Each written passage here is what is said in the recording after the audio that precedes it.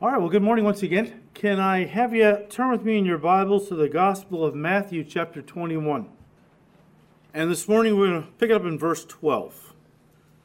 Then Jesus went into the temple of God and drove out all those who bought and sold in the temple, overturned the tables of the money changers, and the seats of those who sold doves. And he said to them, "It is written, My house shall be called a house of prayer, but you have made it a den of thieves."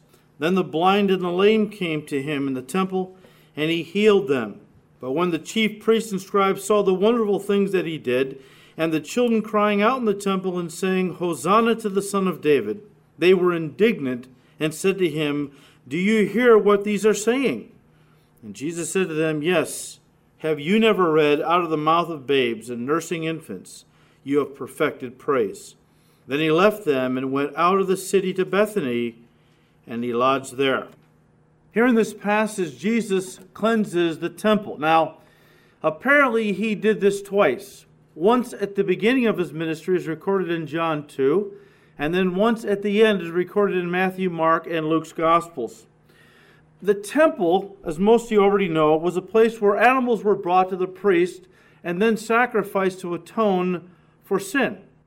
This goes back, of course, to the Old Testament. In fact, I think of Leviticus 17, verse 11, where God said, "The life of the flesh is in the blood, and I have given it to you upon the altar to make atonement for the soul, for it is the blood of these animals, that makes atonement for the soul." And the purpose of atonement, of course, was because sin had opened up a gulf between God and man. And that gulf could only be closed through blood atonement. Sin required life, and God graciously said, "The soul that sins, although they surely should die, I will allow a substitute." And so in the old economy, God allowed an animal to be the one who would then be slaughtered, and their blood would be then applied to that person's account in a sense. And this would allow God and man to come together again for the purpose of fellowship. That was the main idea behind the tabernacle, and then, of course, later on the temple. The place where God and man met for fellowship. Now, of course, the temple was also a place of prayer and worship. Or at least that's what God intended it to be before it had been corrupted. You say, well, what happened to corrupt it? Well, before we look at that, I want to just give you an idea about the temple. And this first point I want to make today is the temple of God in Jesus' day. And the second point will be the temple of God in our day. But first of all, the temple of God in Jesus' day. Let's look first of all at the temple configuration. In the New Testament, there's two words translated temple. The word for temple proper is the Greek word naos. And the temple proper was a building that was relatively small compared to the entire temple area. The temple proper consisted of a building that had two rooms in it. The first room, of course, was the Holy of Holies.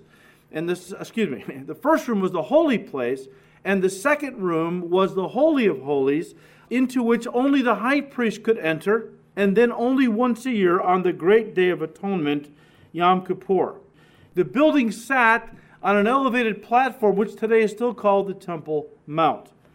Now, the temple proper, or naos, was only one building in a whole complex of buildings and walkways and things that was called the temple precincts, or you read it in your Bible, it says temple, it's the Greek word hieron.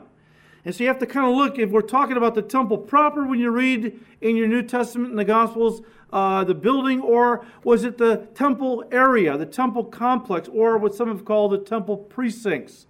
Jesus often taught, and he was the only rabbi that taught his disciples, because the rabbis all had disciples, and they all met in various places around the temple complex, under arches and walkways, and there was little areas where they could congregate with their disciples.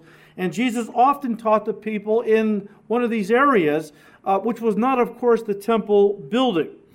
And the area of the temple precincts closest to the temple proper consisted of a series of successive and ascending courtyards that led up to the Temple Mount. Now imagine this.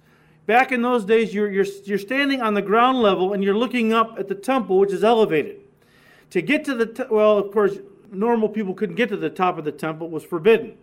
But there was a series of courts that led up to the top platform or the courtyard where the temple proper actually sat. that first courtyard where the temple sat was called the court of the priests. Only Jewish priests could enter into this area, and this is, of course, where they conducted their ministries.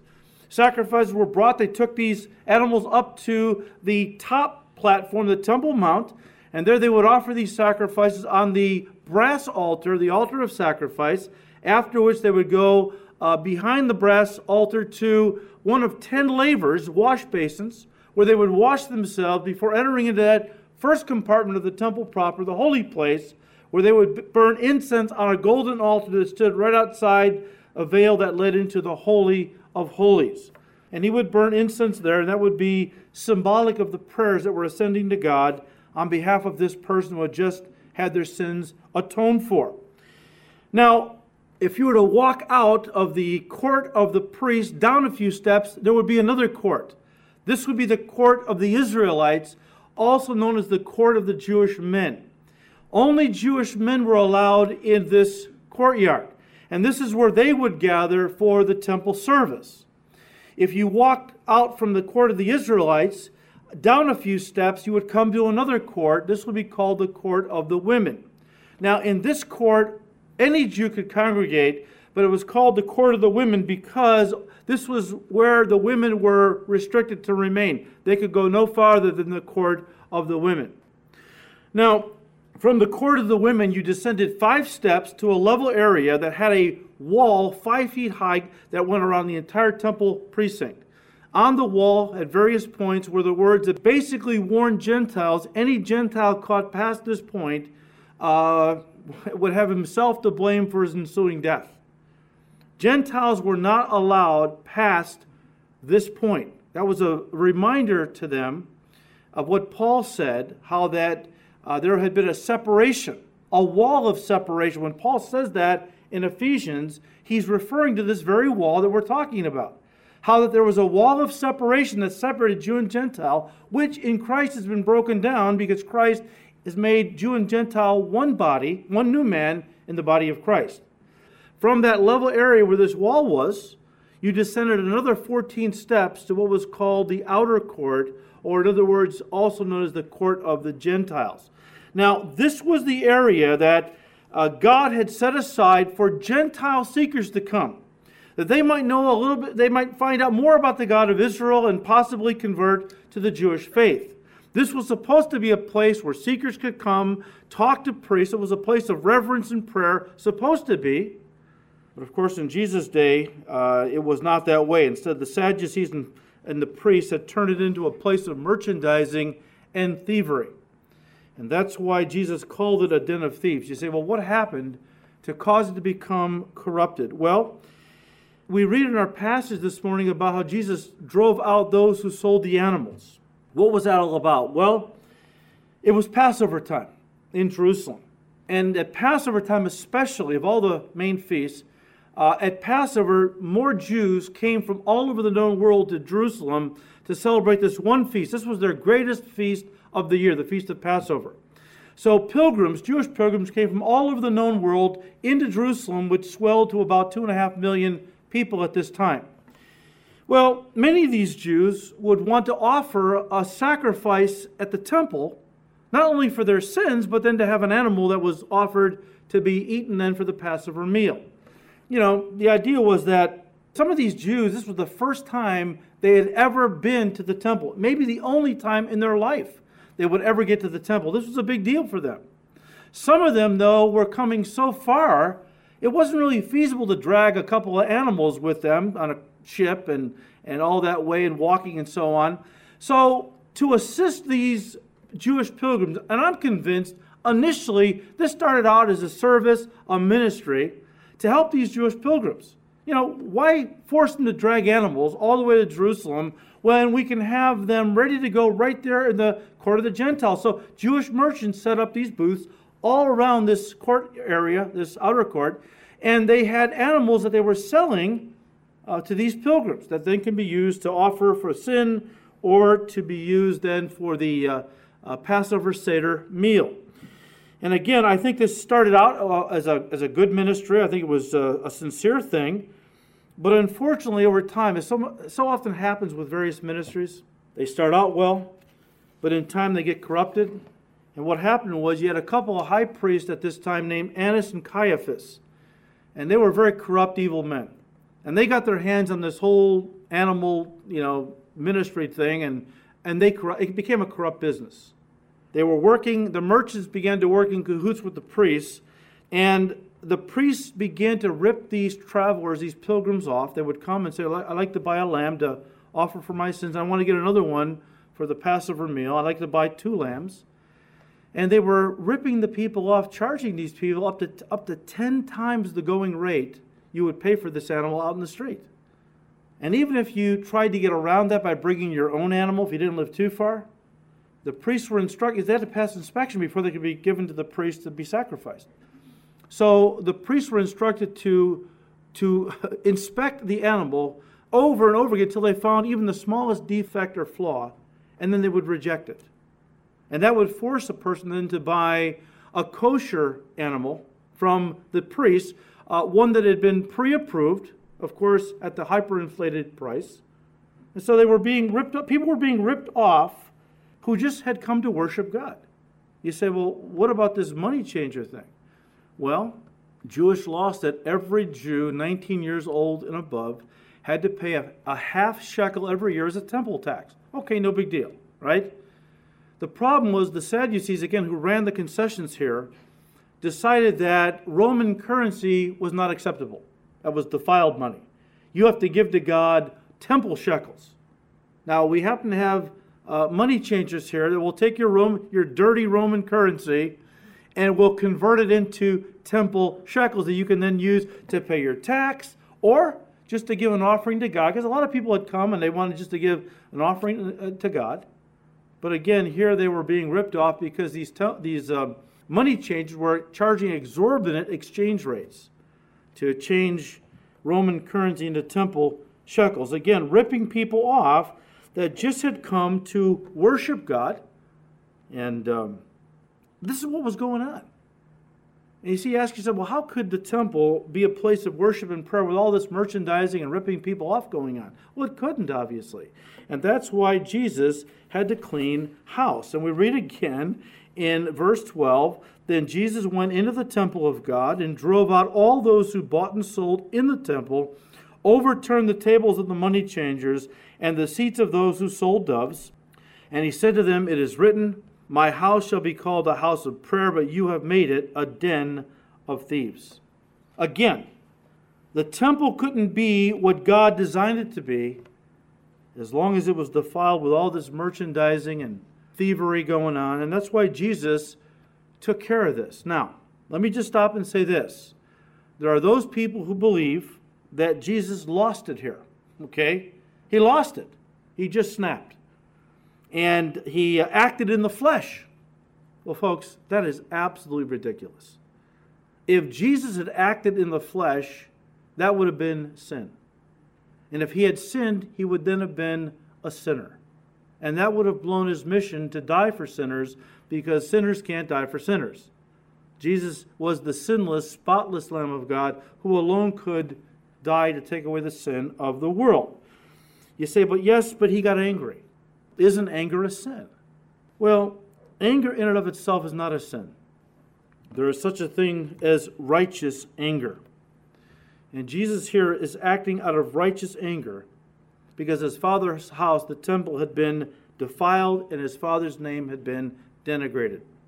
So Jesus acted righteously by driving out the sin without sinning himself. Look, it's possible to get angry and not sin. Paul said that in Ephesians 4, verse 26. He said, be angry and what? Sin not, right? Be angry, but don't sin. Look, it's perfectly legitimate to drive by an abortion clinic and get angry. It is not legitimate. In fact, it's unrighteous and sinful to go into that abortion clinic and begin to hurt people that work there. God says, vengeance is mine, I will repay, says the Lord. We pray for those who are engaged in that kind of stuff. We try to witness to them. We try to love them into the kingdom. But we don't take matters into our own hands and do violence to anybody. We serve the Prince of Peace. He'll come back and take care of all the unrighteous folks that refuse to receive him and so on. That's not for us to do. Vengeance is His.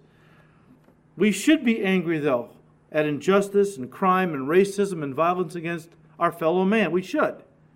As well as rebellion, blasphemy, and immorality against the name of our holy God. However, much of the anger, let's be honest, okay? Much of the anger that we see expressed by Christians today is not of the righteous variety, all right? It's usually anger that stems from a self-centered, kind of an uncontrolled anger, which stems from, wounded pride or hurt feelings because somebody has done something to me that I thought was unfair, unjustified, etc. Let me say this to you about righteous indignation or righteous anger. It's never the result of you sticking up for yourself. It's always the result of sticking up for the name of God or a person who is innocent, who is being unjustly treated or so on. It's never righteous indignation or anger when we fight for ourselves. We're to die to self. But there are situations where our anger is justified. Just don't let it take you into sin. All right, well, we've looked at the temple in Jesus' day. But what about the temple of God in our day? You think, wait a minute, there's no temple of God in our day. The temple is gone. It was destroyed in 70 A.D.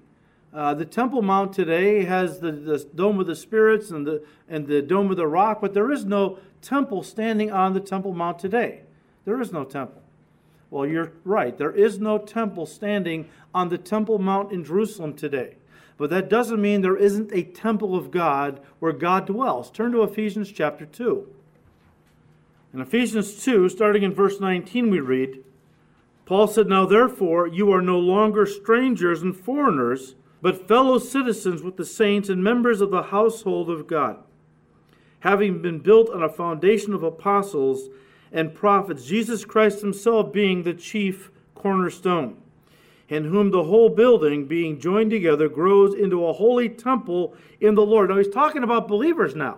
And what Paul is saying is, look, there is a new temple that God dwells in. It's not made with literal stones, but it is made, as Peter said, with living stones. Every time a person receives Christ, they are fit into this temple. They become part of the dwelling place of God. God dwells in the hearts of his people. And when we come together, this is the temple of the living God. No, God doesn't dwell in temples made with hands. He dwells in the fleshly temples of our hearts. And as we come together, this church gathering, and every church gathering where believers meet, becomes the new temple of God in the new covenant. We are where God dwells. Now, the temple in Jesus' day got corrupted. It was originally a place where God and man did meet. It was a place of worship and prayer and so on. But things had corrupted it. As I look at the church in America, let's just leave it in America, I see a temple that is corrupted. I see if the Lord Jesus Christ were alive today, he would go into many churches and he'd be kicking stuff over and driving some folks out. Because there's a lot of things going on in the church today that ought not to be. Things that Jesus Christ would never have allowed in his church in the first century. Things that are actually hindering the work of God and what God designed the church, the new temple of God, to be in the new covenant. And just as Jesus cleansed the temple in his day, because it had been corrupted, and only after he cleansed it could it be used or become what God intended it to be, the same has to be true in our churches. The question is, well, what does God want the church to be today? I mean, what is the church to be? And what is it not to be? I mean, what is it to be that will allow it to be all that God has designed it to be? And what is it not to be that's hindering the things that God wants to do?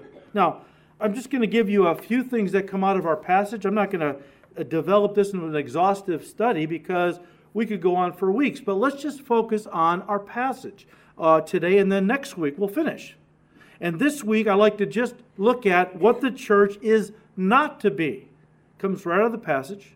And then next week we'll look at, well, what is the church to be? And it doesn't just mean the corporate church, because again, in the New Testament, the church corporately is called the temple of God, but then individually, we are each called the temple of God. So there is a personal application as well. But let's just keep it today to just look at what the church is not to be. And first of all, guys, the church is not to be a place where the worship of God is exploited into a money-making enterprise. Let me say it again. The church, the temple of God today, is not to be a place where the worship of God is exploited into a money-making enterprise. Turn to Mark chapter 11. And I want to read to you out of the parallel passage in Mark's gospel, because it adds something that we don't see in Matthew's gospel that I want to key in on. In Mark 11, starting in verse 15, it says, "So they came to Jerusalem. Then Jesus went into the temple and began to drive out those who bought and sold in the temple. And he overturned the tables of the money changers and the seat of those who sold doves." Verse 16, "And he would not allow anyone to carry wares or commerce through the temple." In other words, Jesus forbid the commercialization of the worship of God. Now, listen to me. There's nothing wrong with commerce. There's nothing wrong with being a merchant. Not back then, not today. The problem was that they tried to combine commerce with the worship of God, and the result was the commercialization of the worship of God, and that's what Jesus forbid. Look, the commercialization of the church takes different forms. One form that is very popular in our day and has been for the last 30 years is running the church like a corporation that looks to market the church to people which it sees as potential customers. This creates a man-centered, consumer-driven model of the church that focuses more on church growth than it does personal holiness. In fact, years ago, I actually heard an elder at one of these churches say this very thing, all right? I couldn't believe it. He said, quoting him, "We give the customer what they want." We give the customer what they want. How about giving God's sheep what they need? Your job is not to give the customer what they want. Your job as a servant of God is to give the sheep of God what they need to grow in holiness and into a deeper relationship with Him. It's not just about nickels and noses, as some have likened the modern church.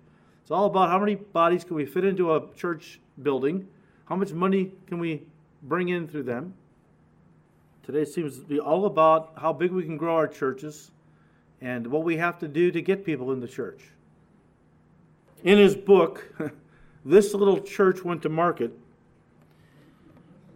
author Gary Gilley talks about the mindset and the lengths that some churches will go to that have embraced this kind of thinking, the lengths that they will go to in bringing into their churches what they call unchurched Harry and Mary, okay?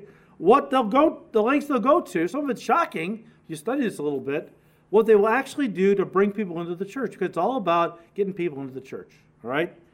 And Gilley, I'll just quote one paragraph. Gilley said, and I quote, "The new paradigm church would have no problem agreeing that unchurched Harry's true need is salvation from sin," although they kind of define sin differently. But they do not believe that Harry will respond to such a gospel unless we dress it up with other enticing offers.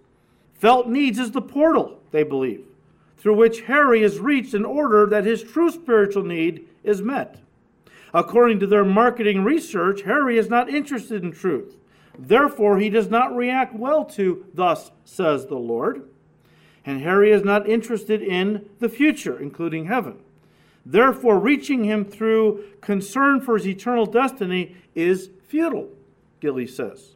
Well, another reviewer who was, another man who was reviewing Gilley's book, he gave kind of an overall of what Gilley wrote in this book. I thought it was very insightful. He said, and I quote, "Overall, Gilley argues that the new paradigm church has resorted to a market-driven approach to evangelism and church growth, where the gospel is not seen as something sufficient to attract people. Instead, he argues, these market-driven churches try to find out what it would take to get people to come to church by finding out what they feel they need. They do this by taking surveys, asking people what they're interested in, asking why they don't come to church, etc. Then they try to implement what they learn into their church services. And you've heard this, of course, how some churches have built their churches. What do? They've gone out into the community and asked people, well, why don't you, do you go to church? No, I don't go to church. Well, why don't you go to church? Well, church is boring. Okay, well, what would make it less boring? Oh, I don't know. I don't know. All that Bible reading and teaching. Well, what if we did something more entertaining things, little skits here and there, keep things moving, have a little interview over here, a skit over there, yeah, that would be a little more interesting, sure. Well, what else don't you like? What else is keeping you away from church? I hate all that organ music, Okay, well, we won't have any organ music then, all right? In fact, I heard one pastor say that why they have secular music in their church services because we want to sing to the lost. And our service is all about getting people into the doors and singing to the lost, making them feel comfortable.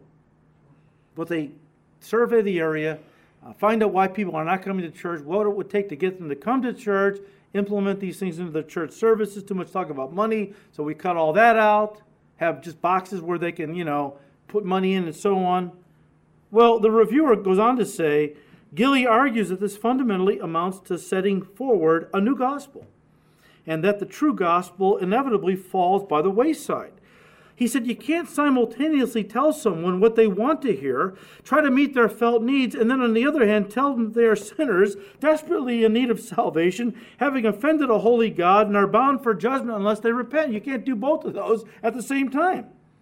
The writer says, I don't know about you, but I'm not naturally eager to hear that I've sinned. So if a church operates based on surveys of what people want to hear, it will almost inevitably quit preaching about unpopular subjects like sin, and instead, Gilley argues, preach about how Jesus can solve our problems and give us what we want most in life. Gilley argues that this approach to church growth probably results in church growth, all right, but church is growing by being flooded with people who are unconverted and who remain unconverted, end quote. And that's kind of the idea. I mean, if you water things down so much and make it so entertaining and so unchurch-like, I've actually been in some of these churches where if I didn't know I was in a church, I would never have guessed I would be able to tell that from being in the service. It was so secular.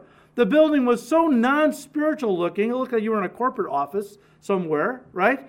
And the idea is that it's all designed to make unchurched people come in, feel comfortable. Well, you can grow a big church like that, but people will come to church. I don't really know if they actually come into Christ. And the defense is, well, these churches are growing. Certainly the Holy Spirit's there. Folks, even graveyards grow. That doesn't mean the Holy Spirit or life is there. I'm not saying that everybody's unsaved. I'm just saying when you fill a church with unbelievers who you don't really talk to them about their sin, you give them the impression that they're right with God, when really they aren't. You're not helping them. You're not helping them. Years ago, I read a book somebody gave me when I first became a pastor. It's a great book. I think it's out of print now, called Love, Acceptance, and Forgiveness. I think the author was Jerry Cook. And in that book, Jerry Cook presented what I thought was very insightful. As a young pastor, I just really got into that. It was just really insightful. He says, today, for the most part in the church, there are two models of the church that we see. There is one called the church as a field, and the other is the church as a force.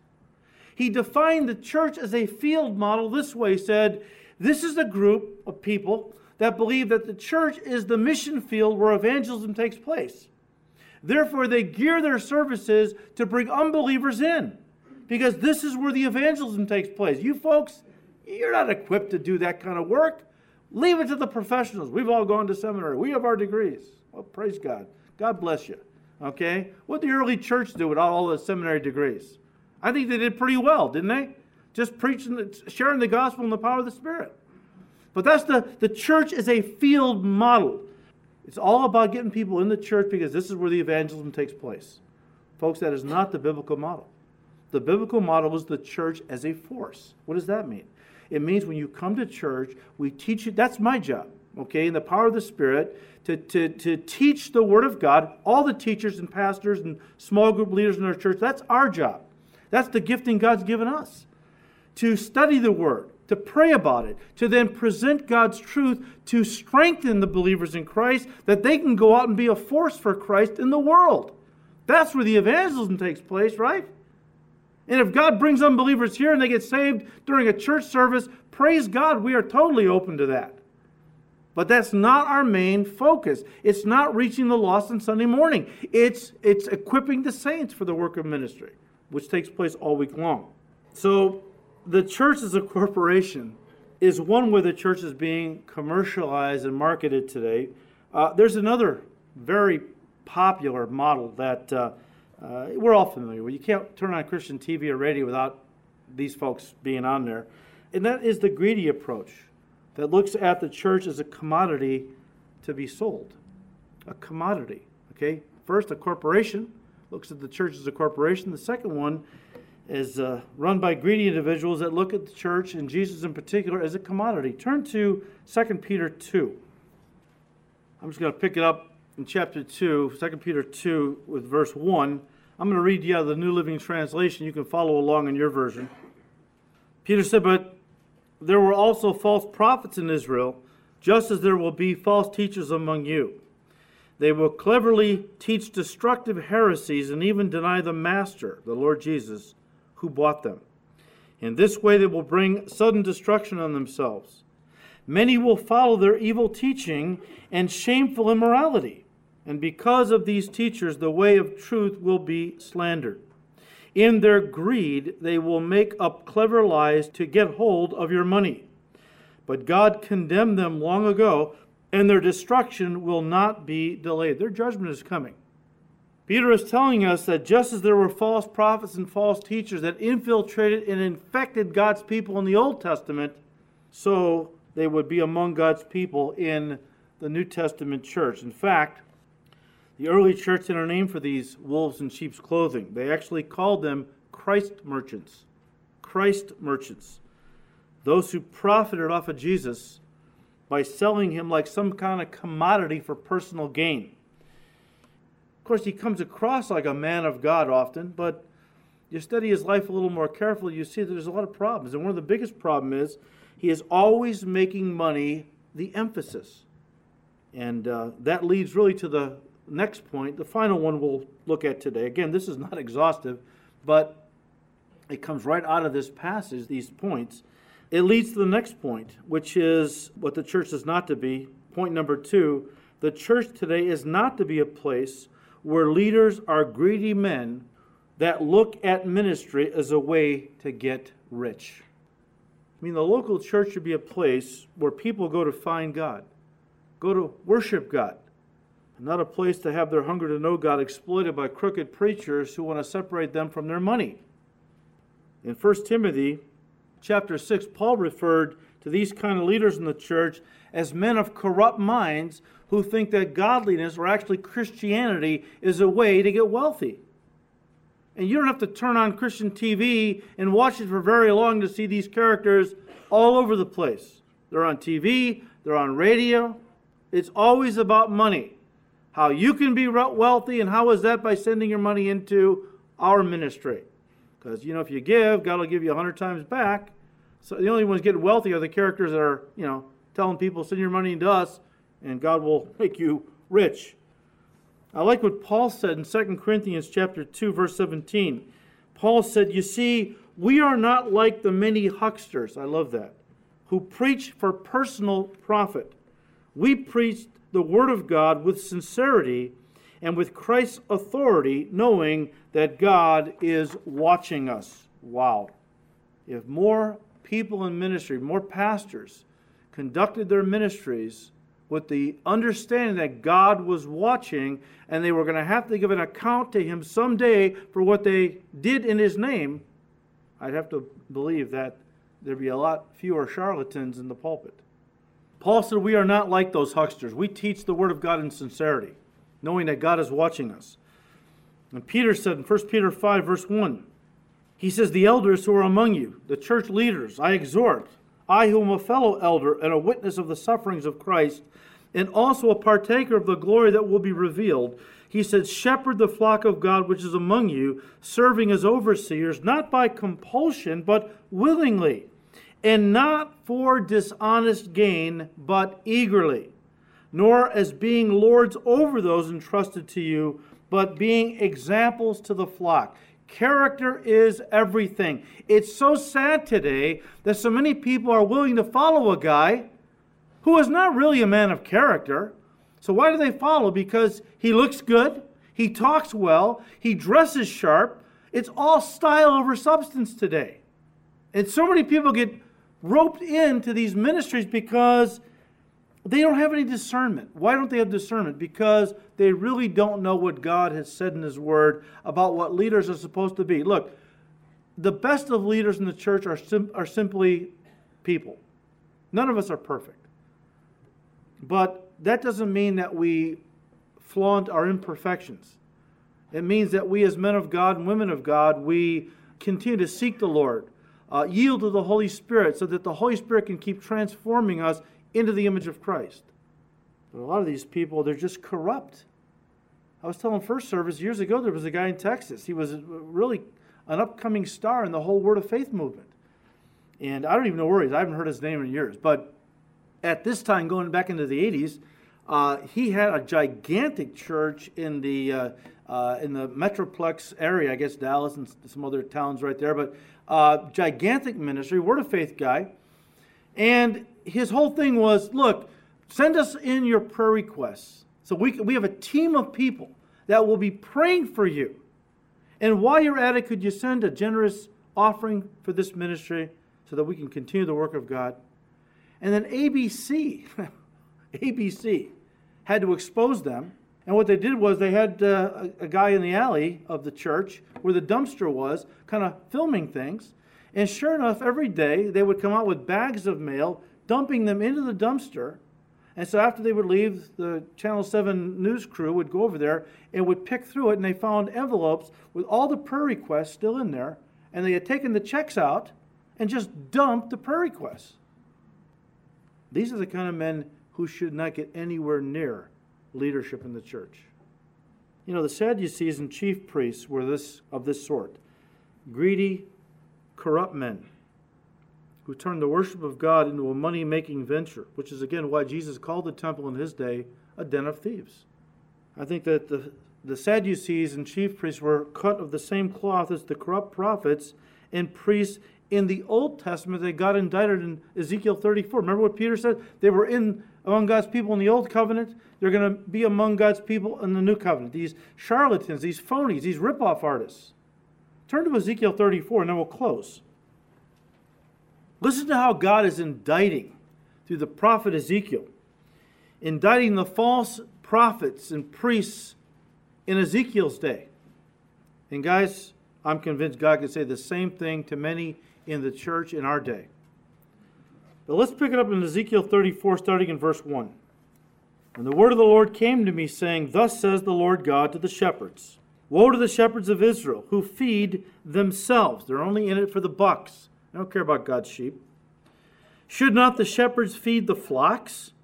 You eat the fat and clothe yourself with the wool. You slaughter the fatlings, but you do not feed the flock. What did Jesus say to Peter? Peter, feed my sheep. Verse 4, the weak you have not strengthened, nor have you healed those who were sick, nor bound up the broken, nor brought back what was driven away, nor sought what was lost. But with force and cruelty you have ruled over my sheep, God is saying. These guys didn't care about the sheep. They only cared about themselves. Ministry was all about making money. It wasn't about helping people. Verse 5, so they were scattered because there was no shepherd. No good shepherd is the idea. And they became food for all the beasts of the field when they were scattered. The beasts of the field is a reference to false teachers. If a man of God, if a pastor is not going to teach his people the truth of God, they become prey for every wind of doctrine out there. That's why it's so important that when Christians come to church, they are taught God's Word. This is not a place where we typically are focusing on evangelizing the lost.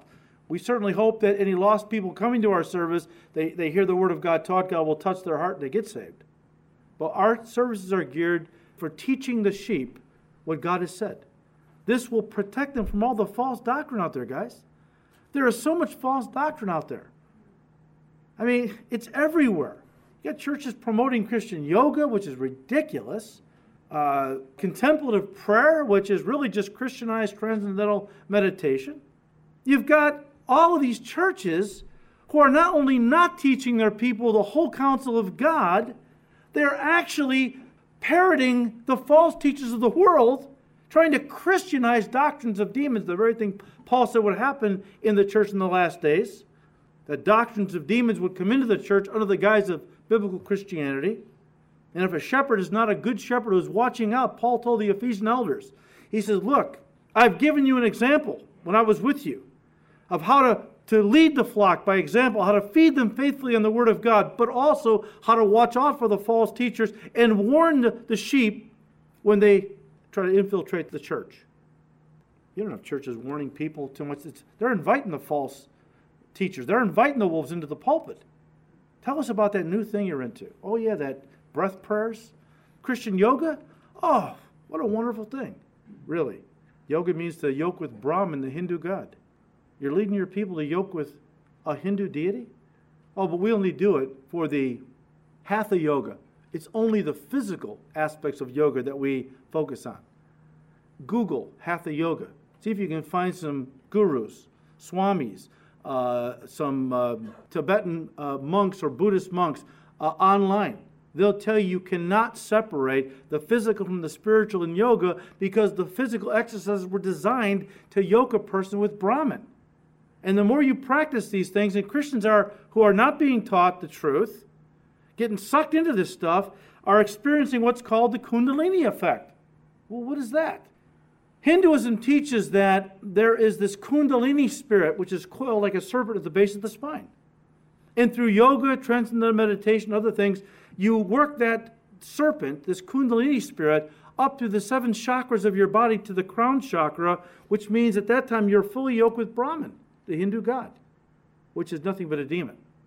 Yeah, but I don't look at it like that. I just do it for the exercise. It doesn't work that way. You cannot take what Satan has developed to yoke people to demons and think you can Christianize it. It doesn't work that way. And so I was reading about one mother. She seemed like a very nice gal, Christian gal. And she said, I got into Christian yoga. My church was having yoga classes, and I got into it, and I started then practicing contemplative prayer. And she said, I'm normally a very kind and gentle person. I began to notice that I was going through violent mood swings. Everybody around me said, what's happened to you? I would fly off the handle into a rage just at the drop of a hat. She said I was having strange experiences too. I'd see flashing lights at different times in the day. I would have weird sensations going up and down my spine, weird tingling in my head. Folks, this is what's known as the Kundalini effect. It's the after effects of dabbling with this stuff. She said, I was clueless about all of this. Until all this happened, I talked to some people that I consider to be very deeply spiritual people, and they told me, what are you doing messing with that stuff? You don't mess with contemplative prayer or with Christian yoga. Christian yoga? How about Christian Satanism? How about Christian Hinduism? How about Christian communism? There are things you can't unite, okay? And she said, when I got their input, I went home, got on my knees, and I confessed my sins. I renounced it all, and I repented, and God graciously delivered me from it. And now I'm telling everybody, don't go there. Don't go there. But God said again, verse 6 in Ezekiel 34, my sheep, they became food for all the beasts of the field that were scattered. Verse 5. Verse 6, my sheep wandered through all the mountains, on every high hill. Yes, my flock was scattered over the whole face of the earth, and no one was seeking or searching for them. Therefore, shepherds, hear the word of the Lord. As I live, says the Lord God, surely because my flock became a prey, and my flock became food for every false teacher, is the idea, every beast, every false teacher and nutjob out there promoting some goofy doctrine, because there was no shepherd, nor did my shepherds search for my flock, but the shepherds fed themselves and did not feed my flock. Therefore, O shepherds, hear the word of the Lord. Thus says the Lord God, behold, I am against the shepherds, and I will require my flock at their hand. I will cause them to cease feeding the sheep, and the shepherds shall feed themselves no more. And I will deliver my flock from their mouths, that they may no longer be food, my sheep, food for these false shepherds, end quote. That's why Jeremiah, who was prophesying around the same time as Ezekiel, here's what God said through Jeremiah in chapter 3, verse 15.